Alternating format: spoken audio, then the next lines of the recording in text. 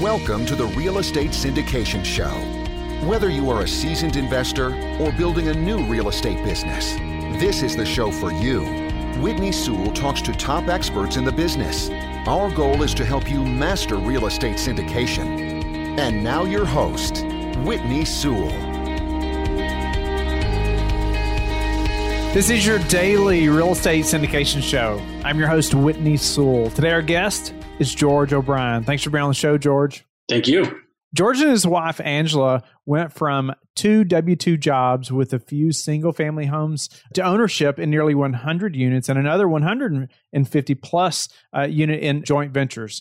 They just relocated to Florida after setting that as a goal to occur before 2025. Congratulations, by the way. George's focus now is scaling his property management company, Progressive Property Investments, and growing his network to start syndications. George, welcome to the show. I love hearing stories like that. It's like, most of the listeners and many of us, have been in those shoes at one time or another, or are, looking forward to being in your shoes now, making it and getting, setting that goal and making it happen. Not everyone sticks to it, and gets to that point where they accomplish that goal. But I think there's some key things initially that need to happen when you're thinking about those goals and how we plan for those things that I think you can help us with. Give us a little more about your background, and let's dive in and help the listener to learn from how you've made it happen, and so they can do it too. I've always kind of been around real estate and construction, growing up in South Central Pennsylvania and on a farm, doing stuff with my uncles, learning different trades. The old mindset that when you graduate college and you get your first real job, you're supposed to be responsible and buy your first home. And, we did that. And I was a bachelor at the time, had some friends move in and they were paying rent per room. And I was like, well, this is pretty great. I didn't really realize what I was doing at the time. And, we fast forward a couple of years, met my wife, and the friends moved out, and we realized we wanted to have something a little bit larger. And we bought pre-recession, the first house, and during the recession, the second, and we knew that we weren't going to get the return on the smaller home. We kept it as a rental. Fast forward again another 5 years, and we were in Western Pennsylvania. I had the opportunity to come out and work as an executive at a local YMCA. We were doing good with keeping both of those rentals, single family rentals, 3.5 hours away. And that conversation everybody has at the end of the month, the monthly budget meetings, and what can we do to cut expenses? We have all these goals to vacation here and there and home improvements. And I just said, listen, instead of focusing on the expenses, let's focus on how we can generate revenue. We took some equity out of our home and line of credit and bought a couple of duplexes here in Western Pennsylvania. And again, that was in the spring of 2016. We went at it full throttle. Initially, I was doing a lot of the work myself, and we got to the point from a scaling where we were able to hire some subs and then eventually hire a full-time operations manager to help us with those assets. Nice. No, that's incredible. Well, I want to dive into that so you can help the listener even more. The goals that you set in the beginning, and then just talk about planning, how you plan to reach that goal, some of those things, because it's so crucial in the beginning. If you can't see those things, you can't see that end in mind. I know for myself, even for my family, it was so important because it took me away from them for a long time. It took so much work on my part while they were working, as well, but they had to understand that Dad was working towards something and had to paint that picture for them also. Tell me how you did that and then how you plan to get to that end goal. Very similar to you. We were, both working W-2 jobs and, 9 to 5, 8 to 5, 8 to 6. And then in the evenings and the weekends, first thing in the morning, I was out at the rental properties doing our thing. And it was not great. And we knew we needed to get to a certain number of units based on the cash flow that was kicking out for us to hire subs, and we also just knew that, the money was coming in, but the money was immediately going out. It wasn't like, you buy, 2 duplexes and, the cash flow is just great. If you want to continue to grow and scale, that cash comes in and the cash immediately goes out and then some. And you just need to have, conversations. I would say to the listeners is to really have an understanding. You may have a goal, monetary goal or a number of units, but really the most important thing would be to have the goal of making sure you're on the same page with your partner, whether it's your wife or your significant other or it's your actual business partners, to truly understand what the vision is, knowing that, there's going to be times where it's uncomfortable because one of you is out on the job, one at the units, or any other one's at home taking care of all the kids and the normal day-to-day household things. Or if you're pulling your own resources into funding some of these projects, things may get tight from time to time. And as long as you have your partnerships in place, your family in place, and everybody understands what's going on, you should have no reason to be successful. I love how you brought up, maybe you have a business partner that you need to be on the same page with, but your spouse is definitely a business partner, whether they're in the business or not. It affects them so much. Tell me a little bit about that process. While doing that, working so hard, 2 W-2 jobs, making this happen. Tell me a little bit about keeping that end goal in mind and how, maybe communications or, how you all communicate. Maybe some things that are very important for the listener to be thinking about as they're fixing to dive into this and, thinking about the toll it's going to take on your family as well. Yeah, just have very clear expectations, whether you do it our route, the route we did, it was, the BRRRR method. We didn't even know what the BRRRR method was, buy, renovate, rehab, and refinance, repeat. Or you do it through the syndications, just have a very clear understanding of, let's say for the syndication pieces, how much capital we comfortable with having working for us, how much we want to hold back in reserves. Have them part of the process. If they want to be involved, if they don't drag them kicking and screaming, just make sure you have boundaries. And for us, initially I was finding the properties and sit with her and vetting them and running through the numbers. And that wasn't something she was overly too excited to do. So I identified that sometimes you have to move quickly. So we had an understanding that I was allowed to pull the trigger on any property I wanted as long as it fit our initial criteria within a certain market. Anything that deviated from that, for example, anything that deviated from that, we'd have to have a conversation about. So for example, most of our stuff was residential and we came across a really nice commercial mixed use, a little bit higher price point than we were used to. And we sat and analyzed it, looked at it and made sure we both were really comfortable with it before we moved forward. Before we partnered with any other investors, we wanted to make sure that she was comfortable, that we all had the same philosophy and methodology on how we are going to manage those, what they're going to look like. So they're on the same page. But also for her to have involvement, she was really passionate about the look and the feel and the flow of a property. So early on, she would go into the properties with me and look at, the layout, the functionality of those things, and also the color scheme. And then from there, pretty much the entire portfolio is centered around, designed around a certain color and a certain style. And we rinse and repeat if there's anything that kind of deviates from that we think should be looked at, and then we involve her in those kind of concepts. No, that's awesome. And I like how you talked about too, you created criteria, earlier on for purchasing properties, and that you both agreed on, and just agreed that if it was something different than that you would have another discussion. I think that's important, and because those big financial decisions affect your spouse or your business partner in a big way, no doubt about it. The interview you talked about, like nonprofit to significant profits in 4 years. Elaborate on that a little bit. We had the 2 rentals in South Central PA and moved to the western part of Pennsylvania, just outside of Pittsburgh in the summer of 2012. I loved my job as a nonprofit executive. And, the W-2 was great, but we knew that we wanted to get to a certain point. And everybody was asking, a lot of the banks were going, when's it going to be enough? What's the number? And I was like, really don't have a number. Initially, I wanted to get to 88 units so I could hire a property manager.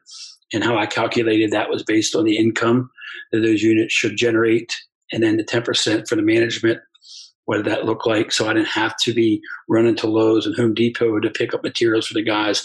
I didn't have to vet all the tenants, those sorts of things. And then the next goal was, replacing the W-2 income. And then from there, it was just really looking to identify partnerships that we could form and assets we could add to the portfolio. Now we pretty much tripled what the W-2 used to be, and it's on our terms. And the nice thing is it's an asset that's going to continue to generate those things. I always use the analogy, and I tell people that, Warren, about doing real estate, you can make money while you sleep. You don't actually have to be clocking in and clocking out. The money is coming in from real estate 24/7, 365. It's an incredible lifestyle change, right? I mean, or mindset shift that has to happen though, even before the lifestyle change happens. What are some ways maybe the plan changed while you're getting to your goal that maybe you didn't expect? Plans change just based on things that happen at work. Initially, we both were happy in our W-2, and my wife shifted her job, and because she was not as passionate with her previous employer as she wanted to be. And I said, listen, being passionate about what you do is the most important thing. So go ahead and, take a step back, reevaluate things and go and attack, adding kids. We have 4 children. And at the time when we first started, we had 2. It's a lot to commit to, for me to continue to be growing the business like we did. And for me to ask her to take on all that burden, it's not possible. It's not fair. So, those sorts of things, different time constraints pulling you one way or the other, and market conditions, especially now with COVID, but even prior to that, we got into a market where there wasn't a whole lot of competition. And then all of a sudden people started seeing that there was an opportunity, and that really impacted the returns. So you just got to be extremely fluid and nimble and being able to attack each day differently from one day to the next. What's the hardest part for you as far as getting to your first syndicated deal, as far as making that happen? Initially, I was very comfortable getting in and renovating the properties, doing them all myself, just based on, my passion and my background and experience level. And then, there's a little discomfort when you start working with partners, you're not 100% owner. And I'll say that to your listeners is the thing that I say constantly is a percentage of something is better than 100% of nothing. So again, going from doing everything ourselves, 100% ownership, to then joint ventures, there was a little discomfort there. But the syndication piece was just something I knew that I wanted to get to, because it's a lot of work to take down a 4-unit property, a 20-unit property. Our largest asset right now that we own is 22 units, and that's a lot of work. Whereas if you can get into a 100, 200, 300 plus unit property and you still own essentially 50, 60 units of that through syndication, that's really, truly how you scale. But again, it's more of you've never done it before, experiences you don't have. So it's just really it has to be a mindset thing. That's why about 2 years ago, I decided to invest in myself and go to a boot camp. We brought our operations manager for PPI down to that as well to learn. He knew a lot just from operations, but he didn't know everything that I did. And that was a good platform for him to be at. For me, the only 2 reasons I went: 1, to network, and 2, to learn more about syndications. And since then, it's been, I'd say, for my professional development time, it's been about 60 to 70% of my development time has really been focused on learning more about that, joining presentations where people are asking me to be part of their syndication group, those sorts of things. And we come back, you get excited, you're like, oh, this is a great deal. And you sit down and look at the numbers with my wife, and we say, hey, is now the time to do that? There's been some great opportunities, but again, we also look at what we're able to do from a joint venture side, the margins we're getting in Western Pennsylvania, and the opportunity for us to both kind of double dip. You get an opportunity to be part of a deal, but then also have the opportunity to be the property manager for that, which is great. So that we've kept syndications in our hip pocket, knowing that we're going to do it eventually when the right deal comes about. But right now, the joint venture seems to be a little bit more profitable for us because we have a piece both on the property management side and also the asset on the balance sheet. Speak a little bit to starting your own management company and maybe why you did that versus third party. Again, some of the background, I was good with my hands. We were there good doing the work, didn't have the money initially to hire contractors to do a lot of work for us. We wanted an extra layer of liability coverage there. That way, if there would be something that happened at the property, it would fall into the property management before it come back to the ownership group. And then really the one reason why we really sped it up as far as the building of the business was when we started doing some joint ventures. Everybody comes in, a third. Everybody owns equal shares, and the other people are going to be somewhat passive and, review the financials. But I'm going to be the one turning wrenches, doing work orders, putting tenants' heads in beds, therefore then, you should be compensated for that. And then it just really grew organically from there. And it's been great. Now we do some third party stuff with other investors, which has been really helpful. We've, through networking and through being on podcasts like this one, we've been able to pick up, I think, 7 or 8 different investors from all across the country that, learned our story, came to Greensburg, where we used to live and where most of the assets are, which is in Western Pennsylvania. And others have bought properties from us or with us sight unseen, just based on, some of our track record and the numbers we put together. Nice. George, how do you prepare for a downturn? Hold on as much cash as possible. Being mindful that when we build our pro formas, when we're analyzing a deal, we are extremely conservative on the revenue side.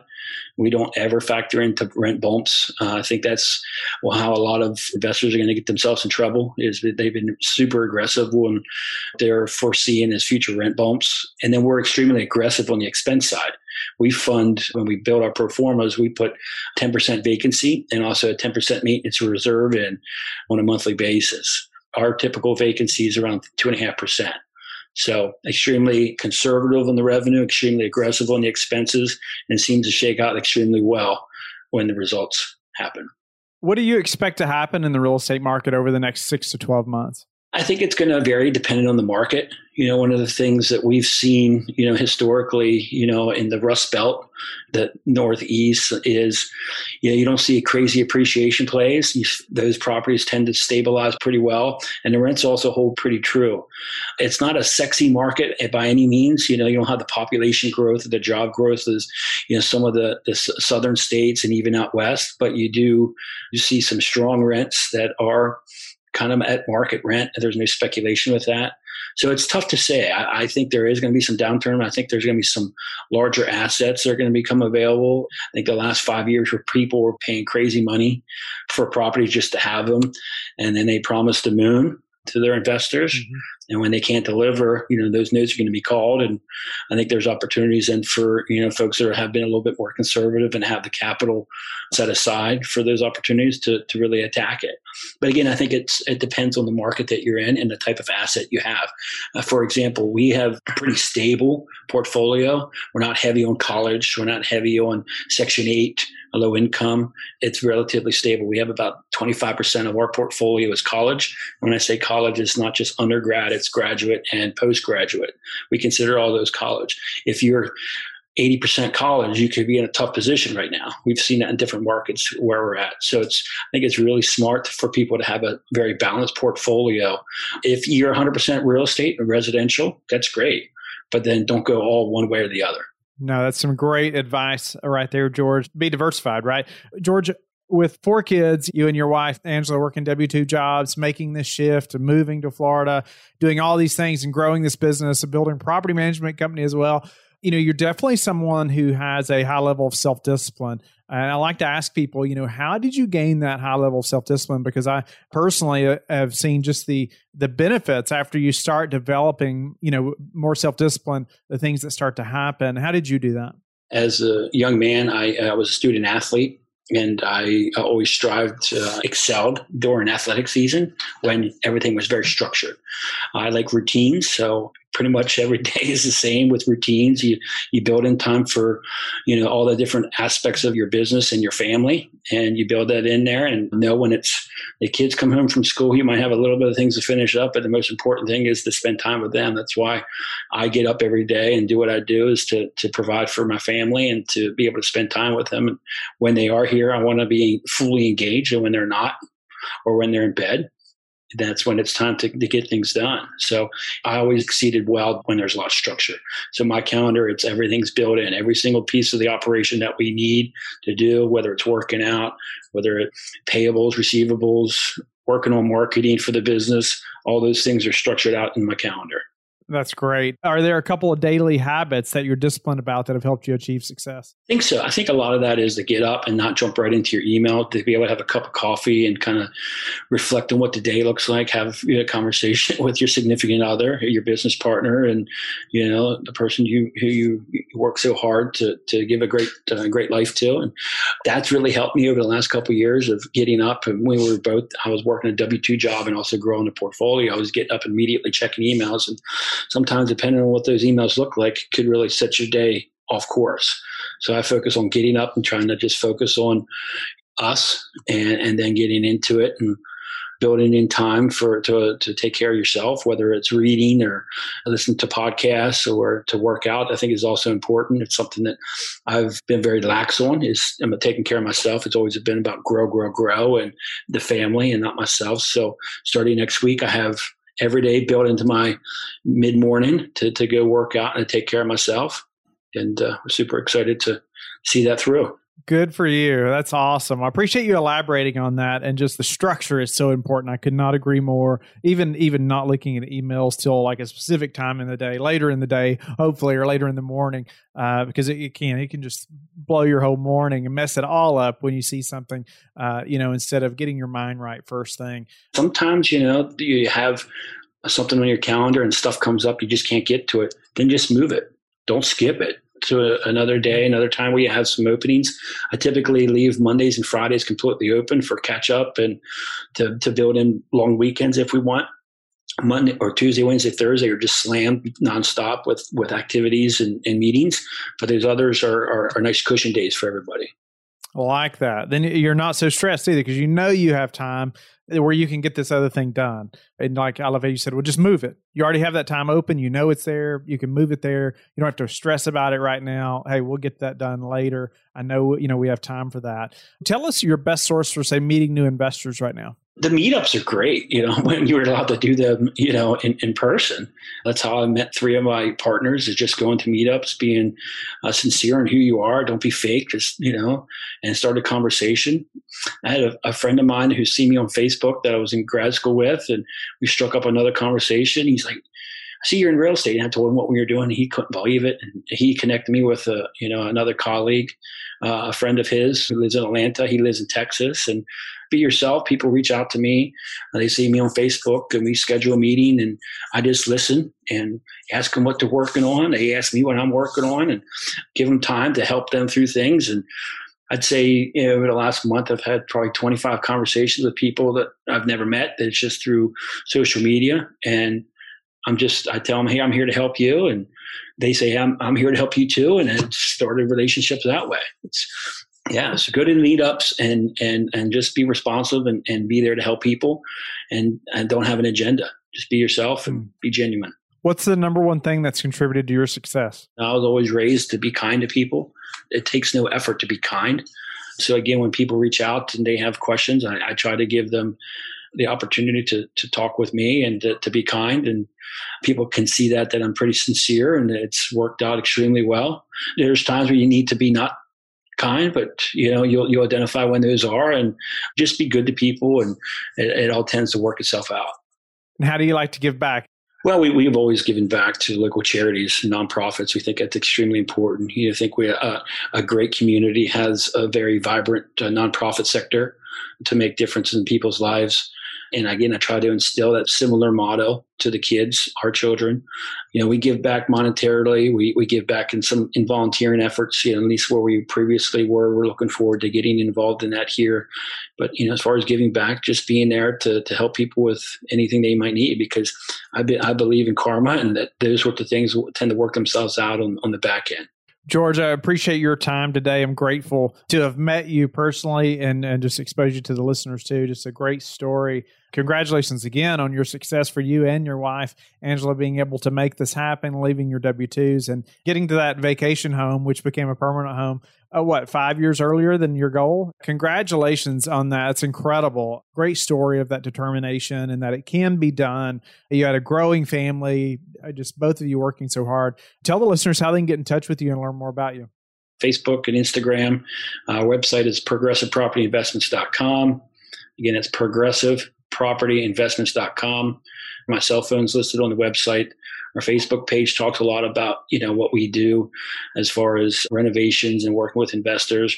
The website's more geared towards, end users, residents, but it at least gives everybody opportunity to see the types of properties we have out there. But I'm here to help anybody, whether you're a seasoned investor and you want to learn about how we start our own property management company, or you're a newbie that's just trying to buy your first one with a line of credit, or you're going to house hack for a number of years. So I'm here to help any way I can, because I feel that that's how we strive in this real estate environment, through teams. Awesome, George. That's a wrap. Thank you very much. Don't go yet. Thank you for listening to today's episode. I would love it if you would go to iTunes right now and leave a rating and written review. I want to hear your feedback. It makes a big difference in getting the podcast out there. You can also go to the Real Estate Syndication Show on Facebook so you can connect with me, and we can also receive feedback and your questions there that you want me to answer on the show. Subscribe too so you can get the latest episodes. Lastly, I want to keep you updated. So head over to lifebridgecapital.com and sign up for the newsletter. If you're interested in partnering with me, sign up on the Contact Us page so you can talk to me directly. Have a blessed day, and I will talk to you tomorrow. Thank you for listening to the Real Estate Syndication Show, brought to you by LifeBridge Capital. LifeBridge Capital works with investors nationwide to invest in real estate, while also donating 50% of its profits to assist parents who are committing to adoption. LifeBridge Capital, making a difference, one investor and one child at a time. Connect online at www.lifebridgecapital.com for free material and videos to further your success.